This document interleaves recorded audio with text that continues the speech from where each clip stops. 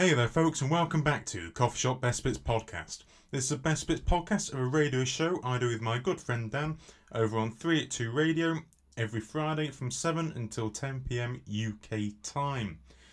We had a Best Bits show going out this week, so no actual new content apart from the fact we do. We, of course, have each week's new interview. So this week you will have the full interview with a fantastic up-and-coming Dublin-based artist called Scenic. We go through his journey through music, including some time in Paris, as well as both sides of Ireland, east and west. So that's all we've got for this week. Hope you enjoy. We will be back next week, back on the radio, 7 until 10 p.m. with the normal proceedings. And we will be back here next Saturday for the normal Best Bits podcast. Hope you enjoy. And today we're joined by Rob, also known as Scenic. How are you today, Rob? I'm very well. How are you doing? I'm not too bad myself. It's beautiful weather here, so let's hope it keeps up. So let's get straight into it. When did you start making music? I started when I was a kid. I come from a very musical family, and my mother plays the piano, and I have a lot of cousins who play trad and things like that. But I'm from the west of Ireland, which is a very, I say trad, but I understand some of your listeners might not exactly know what that is, being non-Irish, but I mean traditional Irish music. So a lot of the place I'm from in Ireland, County Clare, it's a very, very big place for trad music. So naturally, I learned the banjo when I was very young, and then I did that for a while. But after a while, it got kind of uninspiring for me having to do this sort of music. So I switched over to the guitar and the piano, and I haven't sort of looked back since then. But I should, in some way, be keeping up with the trad music because I do enjoy it as well. But it's a whole different world now. Okay, and so what was the first sort of music you listened to growing up? What was the first sort of song you remember hearing? The first song I remembered hearing was, you know, that song that's like, and I feel like, and I looked up the date when this came out, so I think it might be an actual memory from the time. But you know that Cher song, "Do You Believe in Life After Love"? I do, yes. That is the first song that I remember hearing, if that would you grant. But like the first song that I actually like listened to and liked was, you know, Green Day songs, of course, which was like 2004 when that album came out, and my brother's friends got it, and I listened to it a bit, and that had a very deep, lasting, profound impact on my musical, you know, vocabulary, I suppose. Okay, and so was that sort of the first music you bought as well, or would you say the first sort of album you bought was a different one?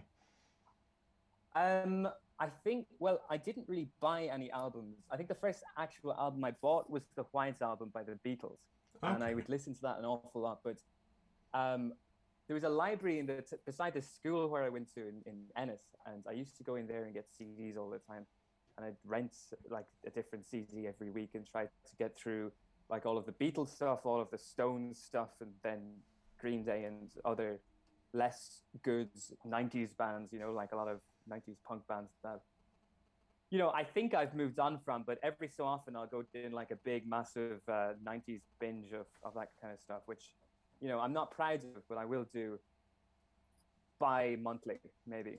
Yeah. Okay. And so, sort of coming on to your music, where did the name Scenic come from? Yeah, so at the start of the lockdown, I put together, because I sort of had a lot of time on my hands, as I'm sure you must have had as well. And I said to myself, I need to get some kind of a hobby together. I need to do something with all of this free time. So what I did was I started a photography page on Instagram where I'd post pictures from runs I would go on in the morning. And I did that for about 2 months or so. And I'd always done music all my life. Um, but I thought that now's the time, because I got a little bit of an audience there, to start posting the music onto that page as well. So it started out as a photography page that had a little bit of music, and it sort of turned into a music page that now has a little bit of photography on it. So and it was called Scenic Dublin, you know. So I took that name for the music because it seemed like a natural thing, because, you know, I don't know if you play music yourself, but band names are hard. And I can attest to that by if I tell you the name of my first band, which was Dry Roasted Peanuts, that is just the name of four guys who don't know what to name a band. So I came up with that one just to save me having to come up with something else. Yeah. So, just briefly coming on to the band you just mentioned, Dry Roasted Peanuts, you've been quite busy over the past few years. So, you've lived in Paris, you've sold out venues across Dublin with Dry Roasted Peanuts, you've also been studying for a Masters in Law. How would you fit a music schedule around all of that? I didn't. I kind of did one at the time. Like when I was doing my undergraduate in Cork, I did English in college. I was in that band then, and the majority of my time was focused on the band stuff, and the college really came secondary. And I am lucky, I think, in some ways, like I got as good grades I did in the end because the amount of time was pretty negligible that I put into the actual study of it. But the band broke up in my final year, so giving me time to not screw my exams or anything. So that was all fine. But like I kind of took a year off when I went to France, and I didn't do much music then because I didn't have access to equipment, and I didn't know that many people. I got to know people towards the end of my time there, and I did record some music, um, but that was towards the end. For the majority of the time, I just had an acoustic, so I was writing a few songs that way. And when I did get back to Ireland, I decided to try and put those into some kind of recorded format and to start again as a solo artist, whereas I was before in a band. And it is certainly a difficult thing to do. Do you play music yourself? I don't. I wish I was talented enough to do it, but I am. I've got four straight fingers. I would do absolutely nothing with a guitar. I don't know. I don't know if it's a question of talent, Harry, so as much as it is patience and just Well, sheer willpower. I like both of them as well, unfortunately. So going back briefly of what you said, how did you come to going to Paris? What was that about? Well, I suppose it was because I was coming to the end of my degree, and I said to myself, I need to do something. And if you don't know what to do with yourself, I think it's never a bad idea to do anything at all. Just so you can get a new perspective on what you want to do. So I applied to a few jobs, and that was the one that I got. And I was sort of, I always listened to French music and stuff, so I was kind of interested in that side of things. My French wasn't good before I went, but that's a different thing. But I had the idea that I just wanted to get a total change and just meet new people, and really put myself in a situation that was difficult. And it's a very specific and humbling thing to go to somewhere that you don't speak the language and you're foreign to there and you're treated a certain way. Though I will say that if you tell people in Paris that you're Irish, because the assumption is if you speak English that you're English, and they revile against you, but then you say, no, it's okay, I am in fact Irish, and then they're nice to you and it's fine. Okay. So what were you doing in Paris then? Obviously, was this just after you'd finished your degree? Yeah, that's right. I was working in a nightclub there, and I was as working in a cocktail bar. I was working in a school on the sides, or that was my main thing. And then on the weekends, I would work in this nightclub and venue called Supersonic, which is like the biggest nightclub, like indie rock music place over there. And it was really, really cool. It was very tiring because I'd work 9 to 5 in the school, and then on the Friday evening, because I was living in Versailles, which is like 40 minutes outside of Paris. So I would finish on Friday at 5 o'clock, and I would run to the train station, get the train all the way into Paris, and then I'd work until 4 in the morning, and then I'd get the train back, or I'd sleep like in the venue, and then I'd do the same thing on the Saturday. So it was very, very tiring, and it totally screws up my sleep schedule for the bones of a year there. But I got to see some really, really cool bands, like cool American and English bands that came over and toured, and often I was the only person there who spoke any sort of English, if you call what I speak that. And so I got to interact with them and to show them around the city, and show them the venues and stuff, and explain to them what was needed. So yeah, it was a real education, in how like international touring works. So I thought it was Okay. pretty And damn were there any cool. bands there that particularly stood out to you? Are there any that sort of stick in your memory? The Growlers were good if you know them, and also Current Joys was really something. Like it was like you were going to gigs for free, and you just happened, and you're also drunk a lot of the time as well because you're working the bars, so you're going to have like maybe a shot or two every so often, and they're very chill about that kind of thing. So you'd be there just kind of watching the bands because nobody drinks when the bands are on. So you'd be stood there like arms folded back up against the bar, just getting to see this really incredible music. But yeah, Current Joys was really the highlight of the whole thing. Like he did like an hour long set, and it was really incredible. Okay. And so after you came back from Paris, did you start studying for your masters soon after? Was that a bit of time after? It was pretty much immediately once I set foot onto the tarmac of the runway, I began. It was no, it was like yeah, pretty much a week after I arrived, I did it. But yeah, I mean that took up a lot of time at the start. When you start something new, you don't know how to juggle, hobbies and interests and things as well. So I think it took a little bit of time for me to be able to say that I'm on top of this stuff and now I can focus on the music as well. And I think Yeah. I'm at that point now, as I'm finishing it now, that I have the time to actually do it. But yeah, I'm actually finished on the 8th of next month. So then I'm going to be able to focus properly on the music and also on the record label that I manage, which is called Real Fear Records. If you want to check us out on Instagram and Facebook, that would be much appreciated. Yeah. Okay. And so, getting into your music, how did you choose to become a solo artist instead of going back to being in a band?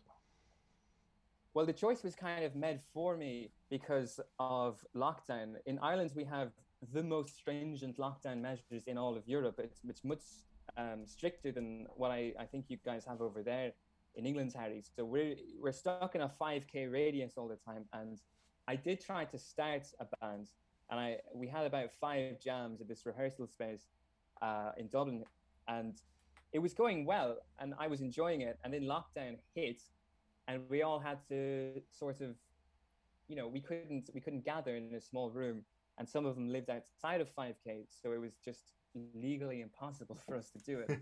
So I said, like, screw it. I'm sick of waiting around for other people, despite the fact that I do love collaborating with people and I do like making music with people, but like if I can't do it, I'm just going to do it myself with my laptop and a guitar. And yeah, that's what I did. And yeah.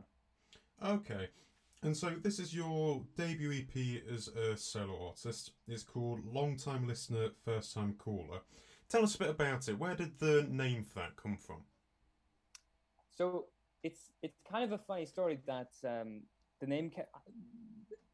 I listen to a lot of podcasts. I make a podcast also. Here's my second plug of this interview so far. Check that out on the Real Fear page.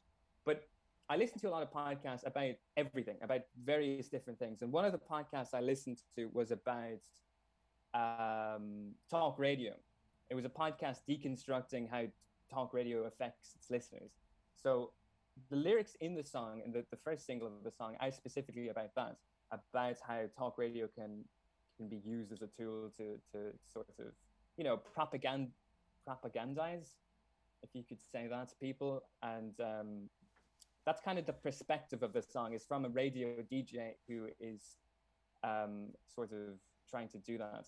But yeah, that's just the first song. But like musically, what I was trying to do with it was just to make something that's very, and this is across the whole EP, but something that's very articulate, something that has a lot of words in it. Because the music I had done prior was less about lyrics. So I wanted to make it very lyric focused. And I do, of course, disregard, that's not to include the instrumental song at the end, which is a different story behind that, which I did like 4 years prior to it when I was living in Cork. Yeah. Okay. And so, going from the EP, would you say you've got a favourite song from it?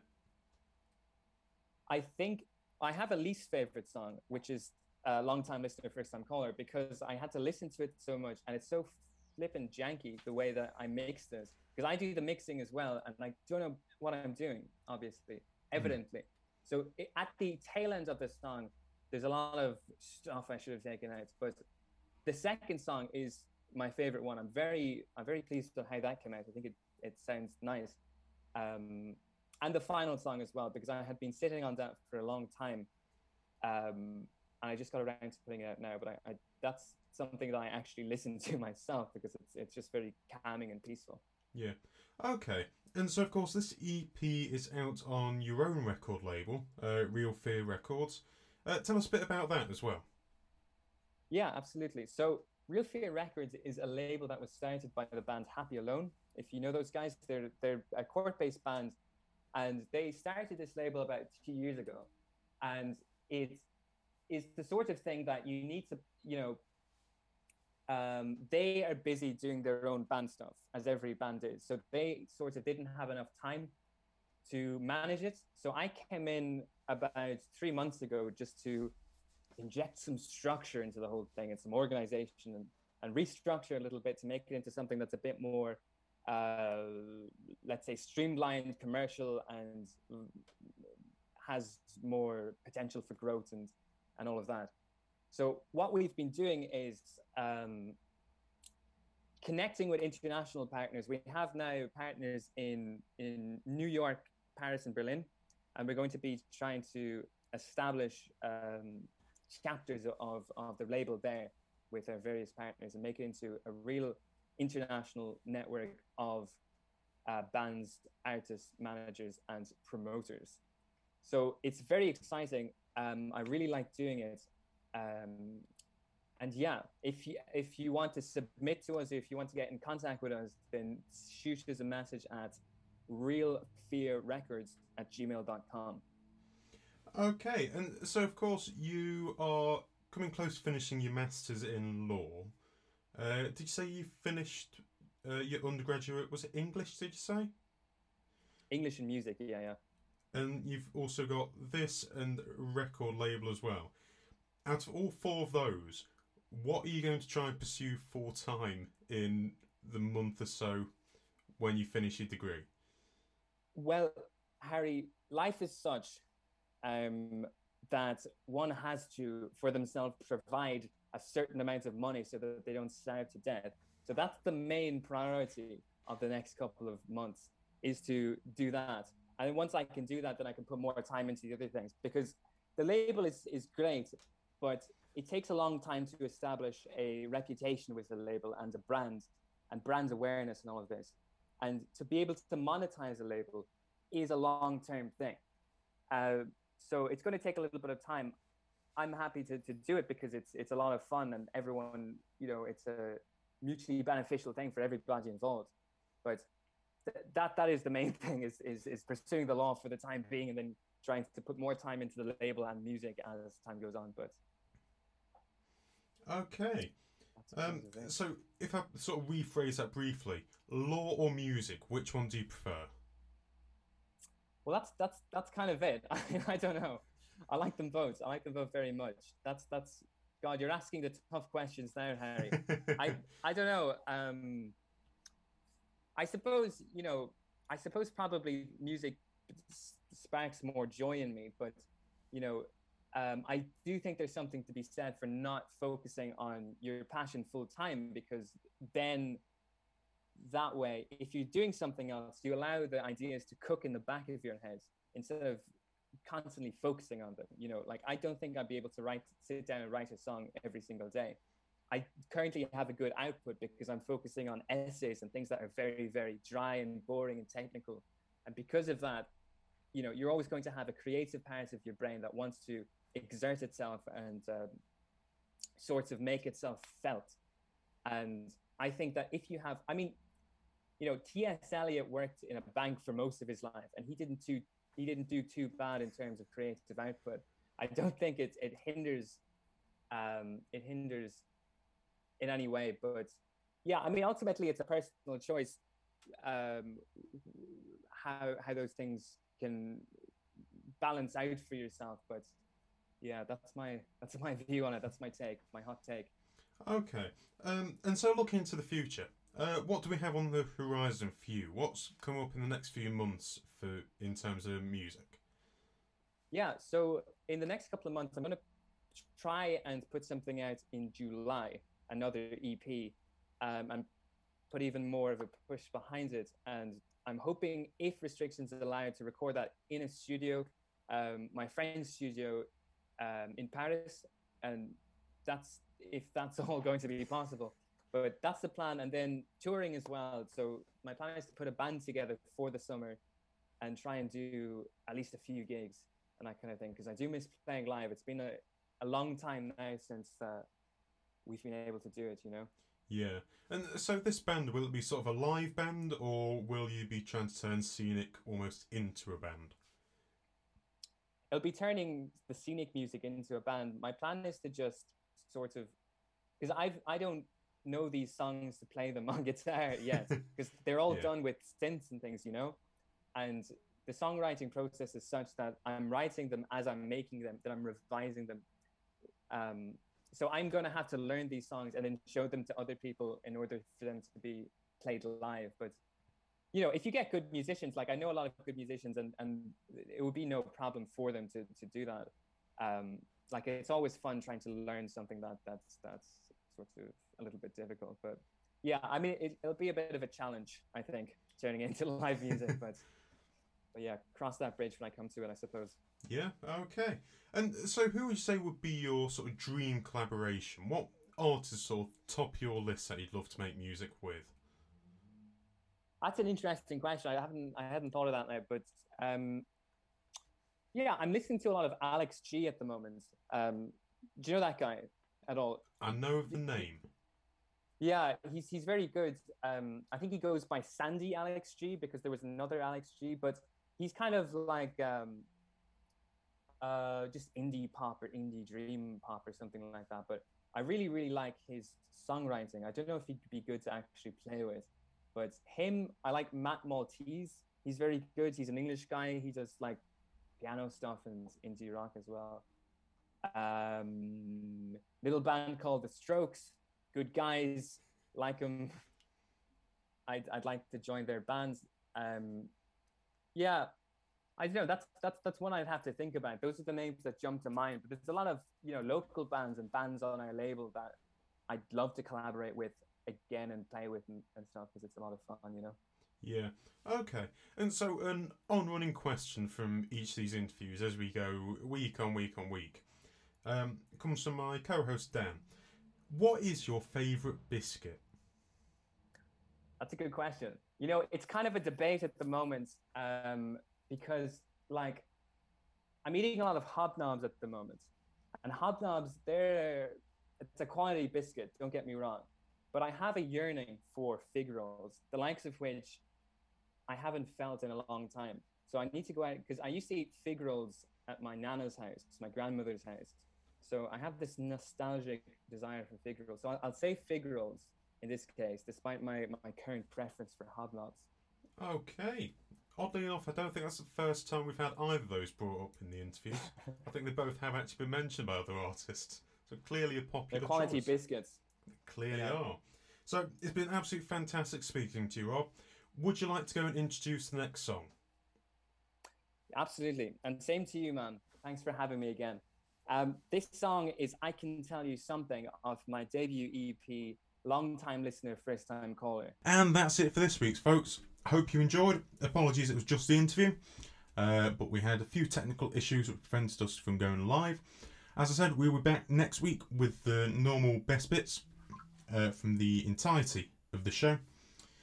And we look forward to hearing from you. Of course, you can get in contact with us anytime throughout the week. Emails, contact@bonsai78media.co.uk, or get in contact with us on social media. On Instagram, we are at coffeeshoprecords_, at bonsai78media, at harry_con1, and at d.a.n_.m. On Twitter, we are at coffeeshoprec, that's REC, and at 382radio. And on Facebook, we are Coffee Shop Records and 382 Radio. We look forward to hearing from you, and we'll see you next week. Goodbye.